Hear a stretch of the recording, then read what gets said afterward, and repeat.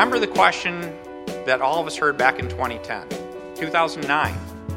The question I heard from everyone was, where is there a job? That's not the question we're hearing today. The jobs are out there. The question is, how do I get the training? How do I get the opportunity to take that job? That, of course, was Governor Rick Snyder last night, giving his State of the State address in Lansing, focusing in on the idea of worker training as the challenge that lies ahead in his administration as he enters the last 2 years that he will be governor here in the state of Michigan. This is Detroit Today on 101.9 WDET. I'm Stephen Henderson, and as always, thanks for tuning in. We begin today by talking about the state of the state. The governor's speech last night, he not only talked about worker training, he of course talked about infrastructure and the Flint water crisis. He talked about the economy and jobs. We want to hear from you. What did you think about the speech? Did you watch the speech? Did you think that he talked about the things that you need him to talk about? Did he talk about the problems that you think confront us most urgently here in the state of Michigan? And if he left something out, tell me what that is. What's on your mind that does not seem to be on the governor's mind? 313-577-1019 is the number to join the conversation. That's 313-577-1019. You can also go to the WDET Facebook page and put your comments there, or go to Twitter and hashtag Detroit Today. We will work your comments into the conversation. I'm going to say up front that I thought this was a particularly well-delivered speech by Governor Rick Snyder, who, if you think back to the early days of his administration, the first State of the State speech he gave, he seemed sort of awkward and halting. His voice would crack an awful lot when he was up there talking. It was pretty obvious that he was nervous. Over the years, I think he's gotten better and better at delivering this speech, and probably hit his apex last night in terms of that delivery. He was very conversational and very relaxed up there in front of the legislature and other guests. I also, though, think it was a speech that was very light on substance. This was not a speech in which the governor was outlining imperative policy positions that he wants to get done, for instance, in the next year.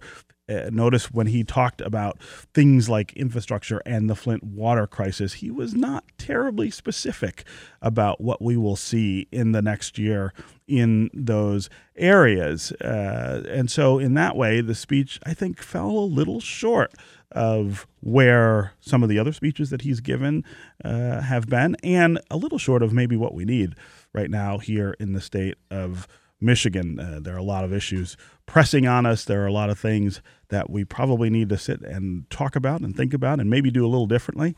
There wasn't a whole lot of that to be gotten from the substance of his speech. But again, we want to hear what you thought of what the governor said. Again, that number is 313-577-1019. That's 313-577-1019. And joining me in studio to talk about the governor's State of the State address is Matt Friedman of the Tanner Friedman PR firm. Matt, welcome back to Detroit Today. Thank you, Stephen. Great to be back. Absolutely. Also here is Nancy Derringer, a reporter with Bridge Magazine, one of our partners in the Detroit Journalism Cooperative.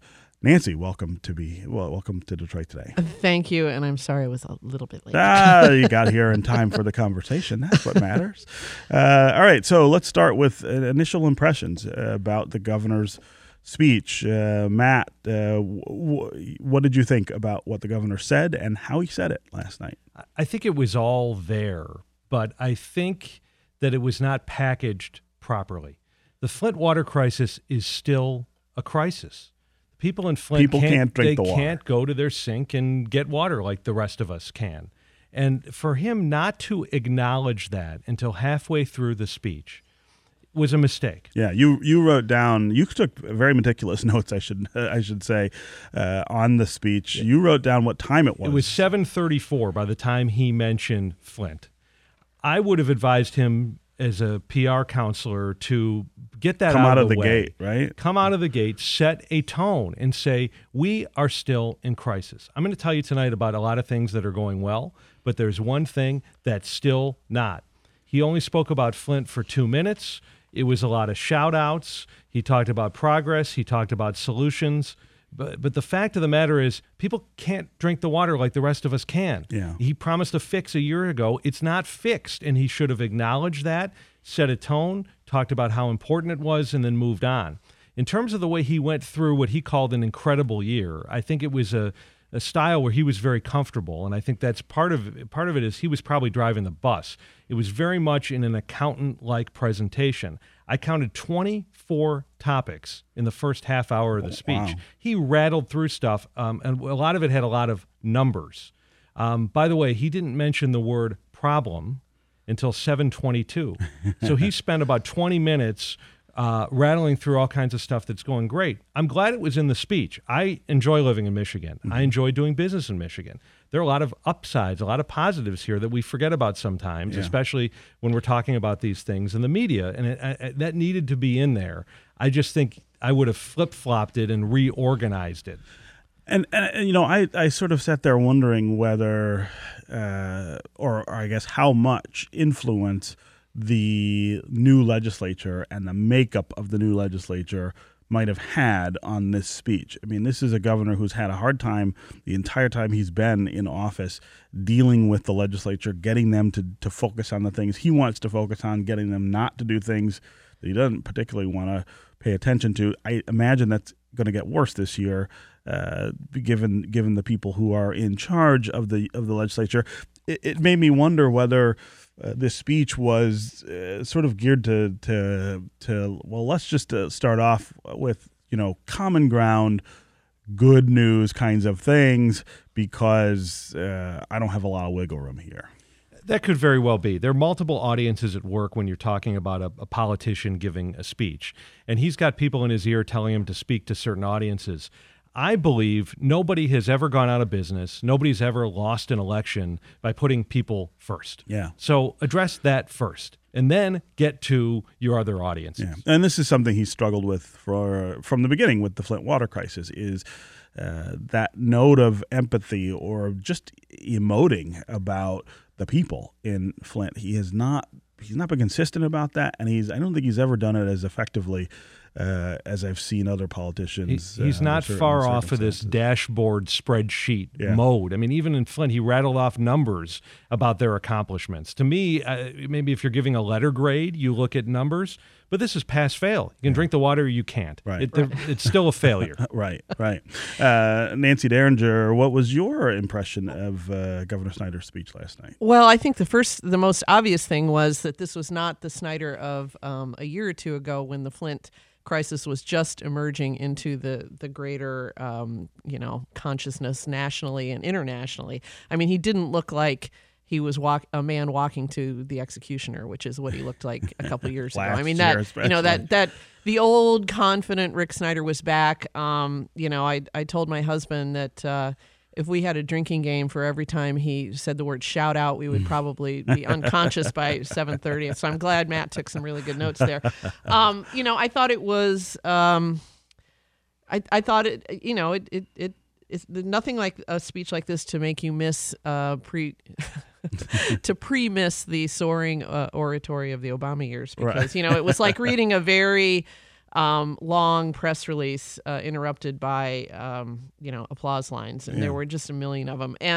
But I was disappointed that he didn't mention Flint.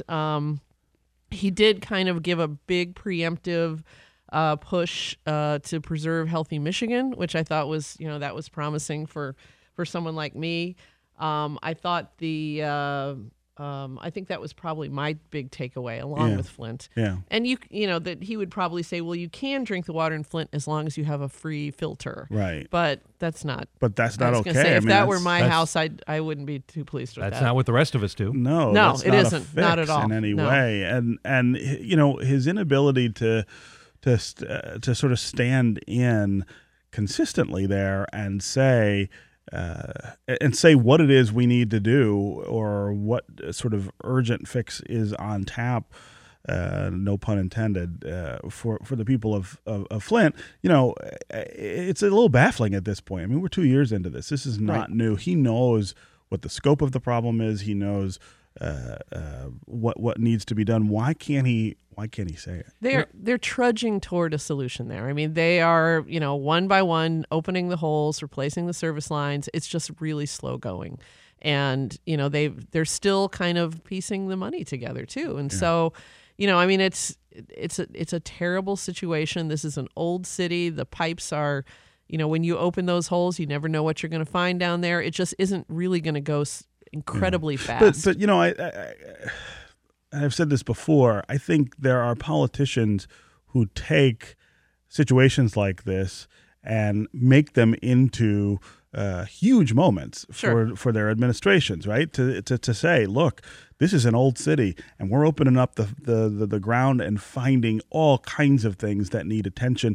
And here's and Flint's not alone, right? You could do the same thing in Detroit. You could do the same thing in Muskegon. All kinds of places, elder cities have these infrastructure problems. Some people would use that as a rallying point to try to sort of address these problems in a bigger way. Right. He also hasn't done done that. Not even close. When I do speaker training, I look for opportunities for clients to be able to build up to the point that they really want to make, to bridge to that point.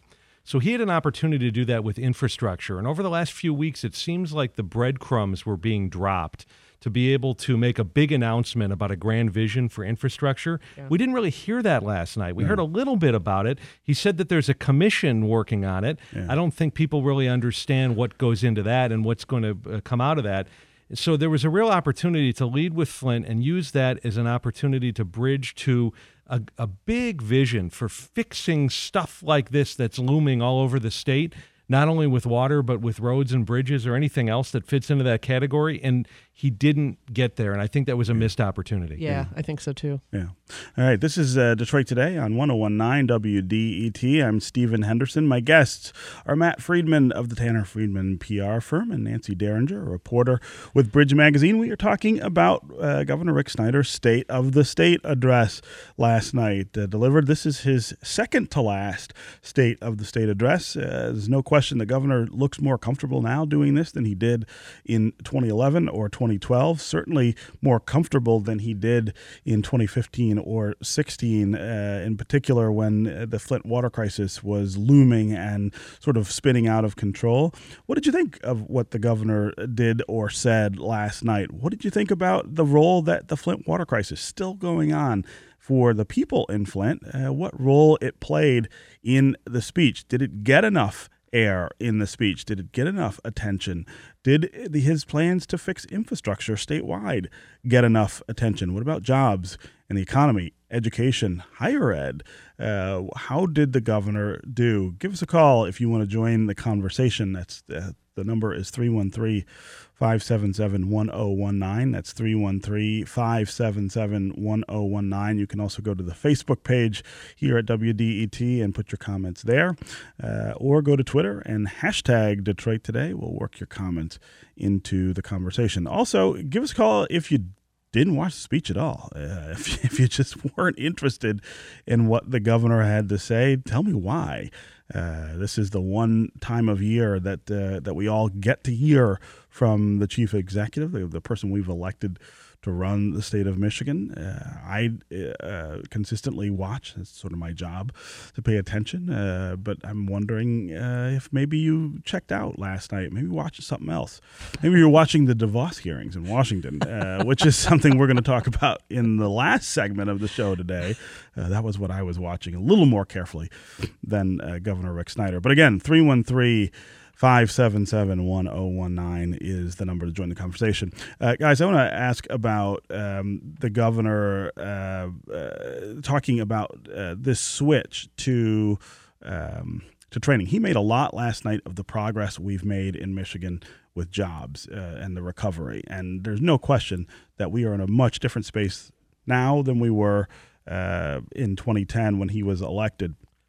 Although yesterday I had Charlie Ballard on the show talking about the sort of softer underside of some of those numbers, that incomes are not rebounding the way we would like them to rebound. And when you compare Michigan to other states, some other states are doing much better. They're going much faster in recovery. But the governor last night spent a lot of time talking about the recovery But he said, and I thought that was a great quote, that what he hears from people now is not where are the jobs, it's how do I get trained for those jobs? And I think that is the central question, not just in this administration with the economy here in Michigan. I think that's the central American question right now. How are we going to get people prepared for the work that will still exist after the monumental sort of technological revolution that's taking place in work? Mm-hmm. And if you talk to employers, I mean, that's what they talk about that incessantly. They say, well, I've got jobs, but I can't, I don't have trained people for them. Now, you can unpack that a little bit and say, well, you need to be doing more on the job training and so forth. But they do have a point, and they talk about the lack of vocational education, that with the push to put everybody into some sort of higher or post-secondary ed, that we've neglected that. You don't, some will say you don't need to go to community college to do some of these jobs, but so we definitely have to kind of rebalance our education platform a little bit so that we can get people prepared for that. But that comes up time and again when you talk to business leaders in Michigan. Yeah. I thought that was by far the most effective moment in the speech from a PR perspective. What that said to the audience is this guy gets what's going on. Sure. And as tone deaf as he may be in some other areas, that was one where he, I think, really hit it on the head. And that resonated not only with employers, but also with people out there in the workforce and people who are worried about their kids having jobs when they get through school. So I thought that was kind of a sweet spot of the speech for him. And he's got to find a way now to keep that going because it's clear it's something the state needs. Yeah. But here again, as with infrastructure, I mean, there wasn't a specific plan. Well, we heard that a commission was studying Right, it. And I think, yeah. Last year, my the governor who really likes commission. Yeah. Last year, my joke was that he announced every commission but a commission on commissions last year. Right. We need to know, citizens, we need to know what's going on.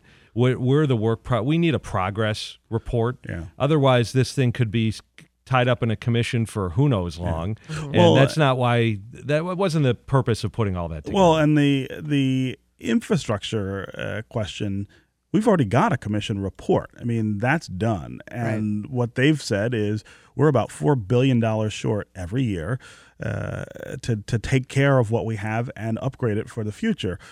The question now is not, what do we need to do. The question now is how to pay for it. I mean, $4 billion is enormous amount of money.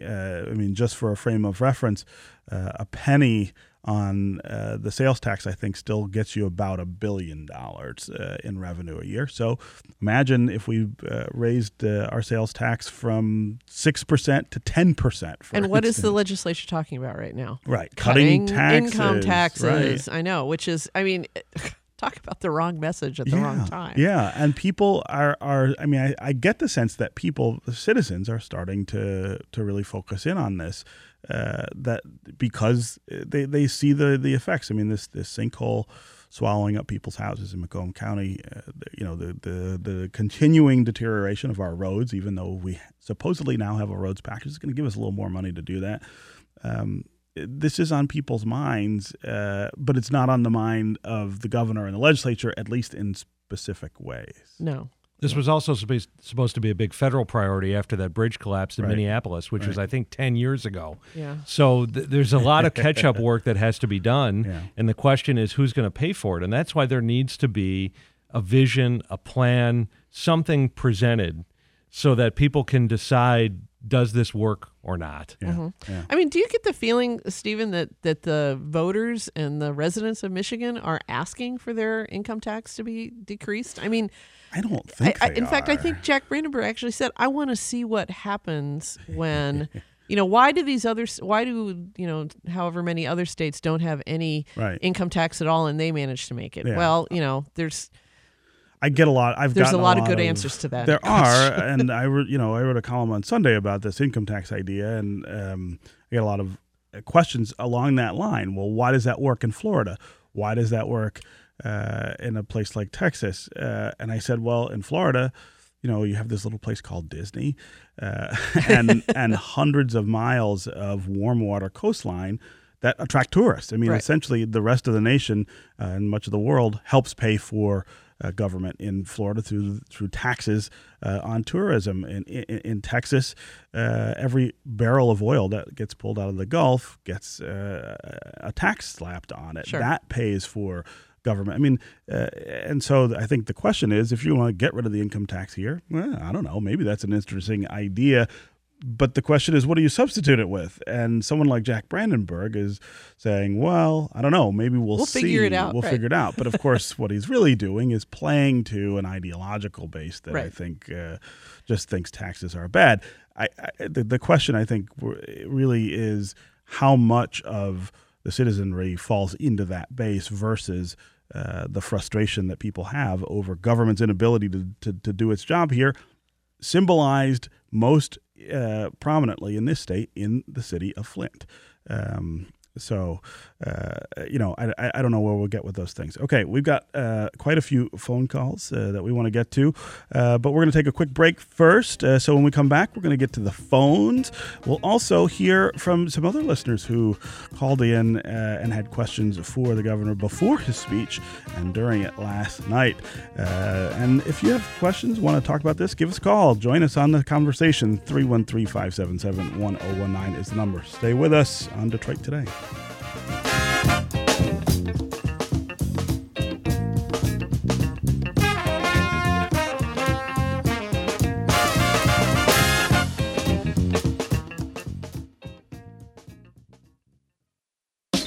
WDET brings Detroit to you. News that affects you and the music you love. Every day. Every day. On 101.9 WDET.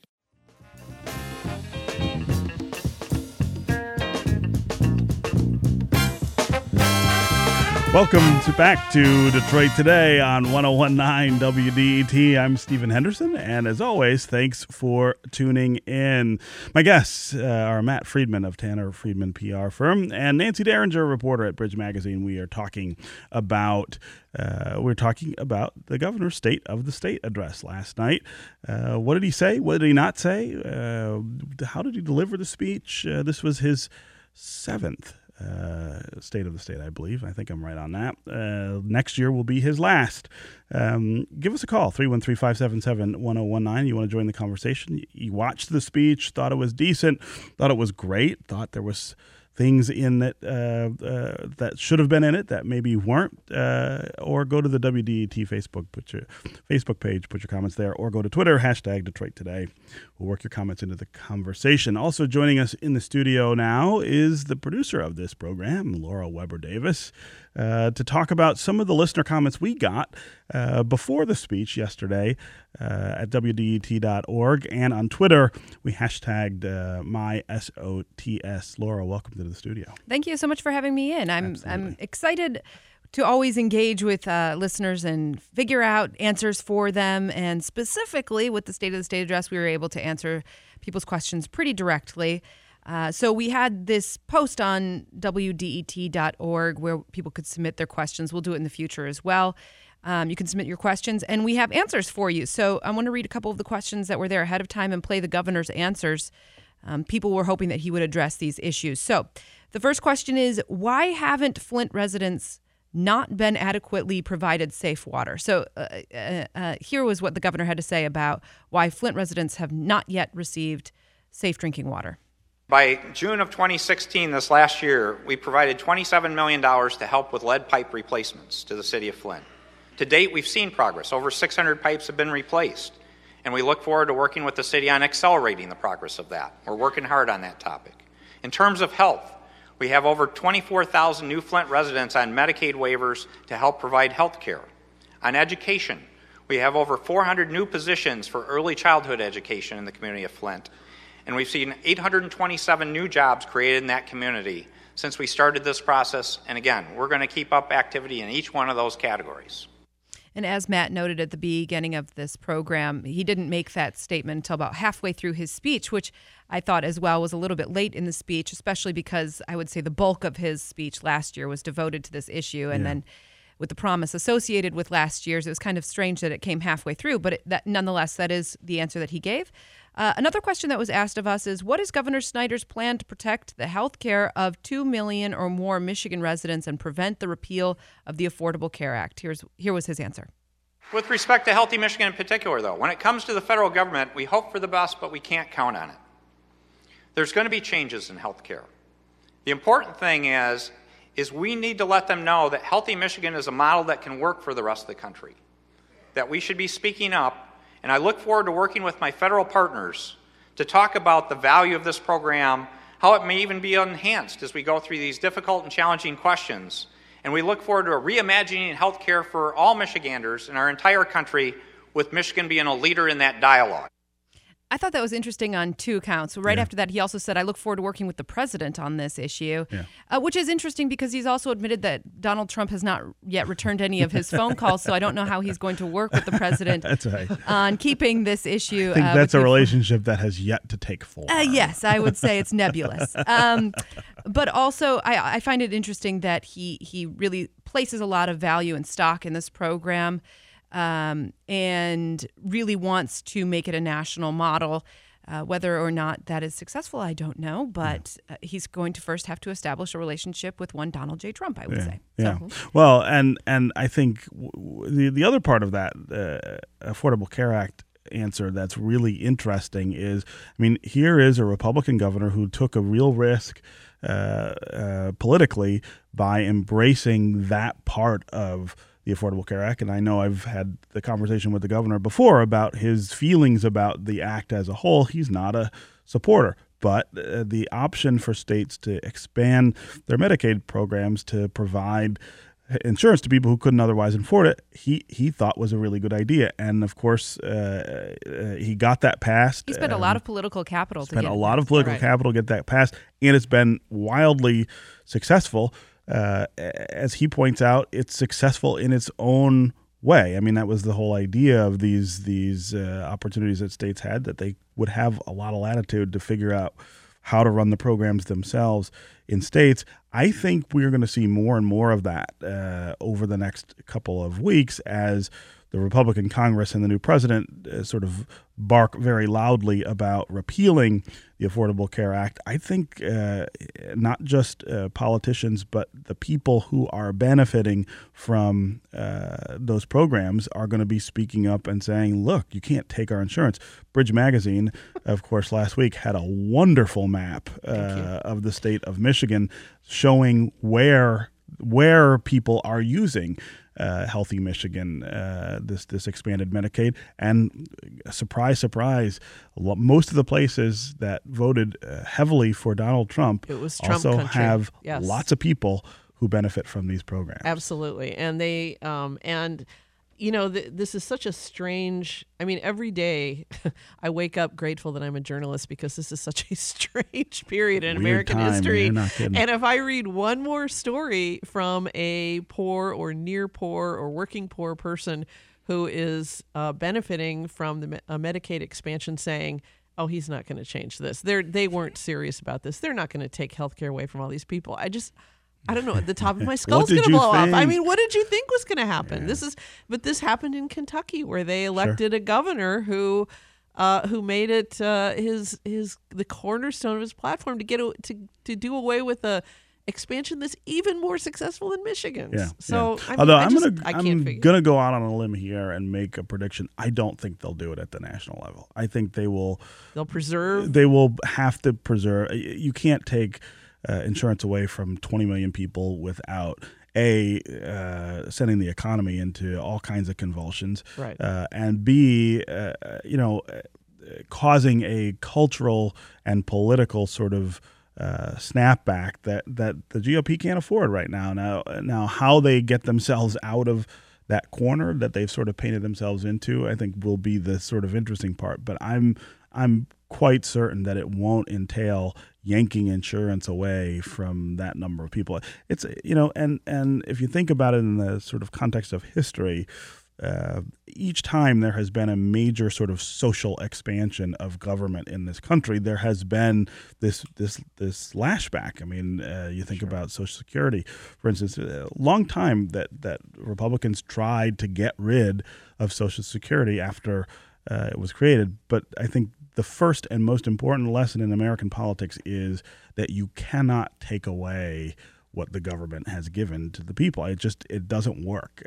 It's political suicide, and it's also morally wrong and all of these other things, I think. But I think there's very little chance that they will do that to the people who essentially put them in office. I mean, that's what your map showed. Well, and that's and we'll see how that goes, because and now we have another promise from the president-elect saying insurance for everybody, cheaper. Yeah. You're gonna love it. We'll see how that goes. So much right? better. Right. So much He's throwing that out there while the GOP Congress is saying we're going to take it away from everyone. Yeah, exactly. Yeah. Let's go to the phones. We got lots of folks who want to participate in this conversation. And again, 313-577-1019 is the number. I also want to thank Laura Weber Davis, our producer, for coming in, sharing those listener questions and the governor's comments with us. Let's go to Aaron in Detroit. You're up first. Welcome to Detroit Today. Did you say Aaron? Yes, I did. Oh, okay. Hello. Hey, how are you? I'm good. How are you? Good. Hi, Stephen, and hi, Laura and Matt and Nancy. My name is Aaron, as you know, and I was born and raised here in Detroit, and I was really interested in what the governor had to say about education. Uh-huh. I felt that his delivery was a little bit slightly more natural than usual of the speech, but I think he really gave some uncomfortably broad strokes when it came to education. He talked about, what children should have very briefly, about how education is important, things that we all know. But as a person who spent about half of my my K through 12 career in public schools in Detroit, I didn't feel that those were the places that prepared me for attending college, and or potentially prepared me for maybe a kind of a trade institution, which is fine as well. But I would love to know. I wanted to know more about what Governor Snyder was hoping to do in the next 2 years regarding the public education system here in Michigan. And a lot of what I hear about education, I don't have a child, so what I get about education is listening to NPR, and I really want to hear from our state's leader more about that. Yeah, Aaron, I'm in the same camp as you. I would love to have heard him talk more about that. Matt Friedman, go ahead. I'm not surprised that you were left wanting more from that topic, because that was another one where he said a commission is working on it. I'm sure you and I would have both liked to hear, what's that commission doing? What should we expect from that commission? Right. We heard about computer science being important. Yeah. We heard about apprenticeships being important. Yep. But what's the commission doing? Yeah. And he doesn't have a lot of time left, and he's been criticized by many in education for being a villain to public education. Yeah. I mean, the real question... Is he going to try to reverse that image? Is he going to try to continue with that and slough it off? We didn't get a sense of any of that. Yeah, I mean, the real question with education and this governor has been funding from the beginning. I mean, that cut that he made to the per pupil allocation was, again, pretty controversial when it happened. It had a real effect on people's schools and people's classrooms. They've been sort of clawing their way back to the previous funding level over most of his administration. But, when you compare us to other states in terms of what they're investing in their schools, we're really behind. And we're also really behind with outcomes. The two things go hand in hand. And he did not spend a lot of time last night talking about that. So, Aaron, thank you very much for calling and making that point. Let's go to Dan in Croswell. Dan, welcome to Detroit Today. Yes, this is Stan from Croswell. Uh-huh. My complaint with Mr. Snyder is the taxes. He raised my retirement tax $1,400 a year. It cost me, and now he's raised the gas tax against the will of the people. It's his only way to bail out Michigan is to raise the taxes on the people in Michigan. It's wrong. Why doesn't I got a novel idea without trying to be too sarcastic? How about spend less? Well, so here's a question for you, Dan. As I said, the commission that the governor started to look at infrastructure, for instance, here in the state, came up with a number that said we're $4 billion short every year in the money that we need to take care of roads, to take care of pipes that take water to our house, to take care of the pipes that take sewage away from our houses. Do the taxes, you say spend less.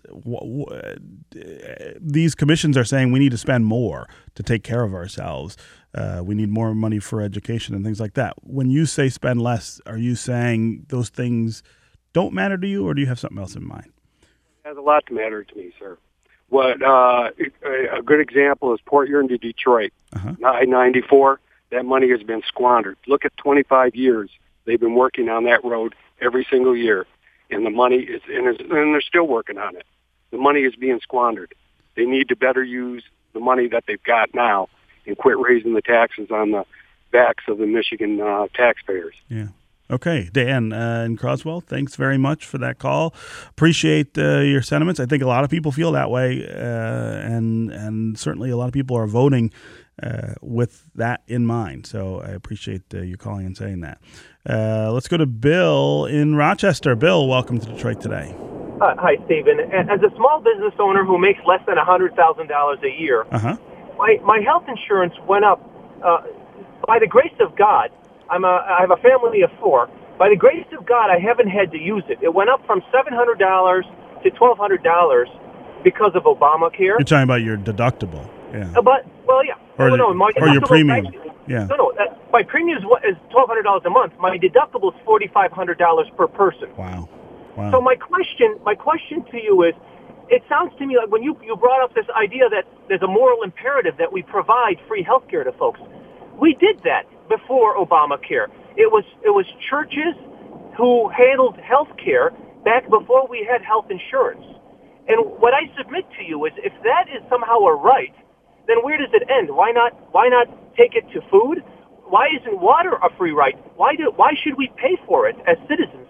Everybody should get free water. Everybody should get free food. Well, I mean, you're on a pretty slippery slope there, Bill, that I'm probably not going to slide down with you. I will address the healthcare question, which is, I think, a good one, and no one is saying that the Affordable Care Act implemented that fix perfectly. I mean, I think your story is one of the many stories that we're hearing around the country about people who are seeing these jumps in premiums, jumps in deductibles. At the same time, you were always providing insurance or health coverage for people who didn't have insurance, because in this country, you don't get turned away from a hospital, for instance, if you're sick. And so what was happening was you were paying for health care through emergency rooms, which is why healthcare costs have been skyrocketing in this country for so long. My guess is that you are getting your insurance on one of these new markets, maybe. And what we see with new markets is volatility. No one's sure who's going to play in that market, either on the consumer side or on the insurance company side. No one's sure what the health makeup is going to be of the populations in there. And until that sort of levens itself over time, I think that volatility is going to be with us. But I would say that the solution to that is not to take care away from people who can't afford it. The Medicaid expansion over time will lower costs by providing primary care to people who didn't have it before. That's also a market principle. I don't know that we've seen anyone disprove that. And so while I get your frustration about what's happening to you, and I think Congress ought to be doing what it can to deal with that, I don't think that your solution, which is, well, everyone should just sort of fend for themselves and maybe go to a church if they're sick, that doesn't make sense. In the wealthiest country on the planet, and the only Western democracy that doesn't just outright guarantee health coverage for everybody. And there aren't many churches who can handle a typical hospitalization for a heart attack. Yeah. Okay. Right. I mean, that's one thing if you've got a broken wrist. It's another thing if you've had a stroke or some other major event. I mean, and one other thing, I can't run back the tape here and see if he said, why don't we just say that free healthcare is a right, or why don't we just say that healthcare is a right? Healthcare is a right in this country, and to argue about it is simply it shows a lack of character, because it is the way we do business here. Yeah. When you arrive at an ER with your hand over your chest, they are not going to turn you away because your wallet's empty. Right, because you don't have an insurance card. Healthcare is a right in this country. How to pay for it is the question. Yeah. Exactly. All right. Matt Friedman and Nancy Derringer, as always, thanks for being here on Thank you. Detroit Today. All right, up next, we're going to talk about the congressional hearings with Betsy DeVos. Took place last night while the State of the State was going on. I had to sort of flip back and forth between the two. How did it go for the Michigan Charter School Advocate? We'll have a discussion about that next. Stay with us on Detroit Today.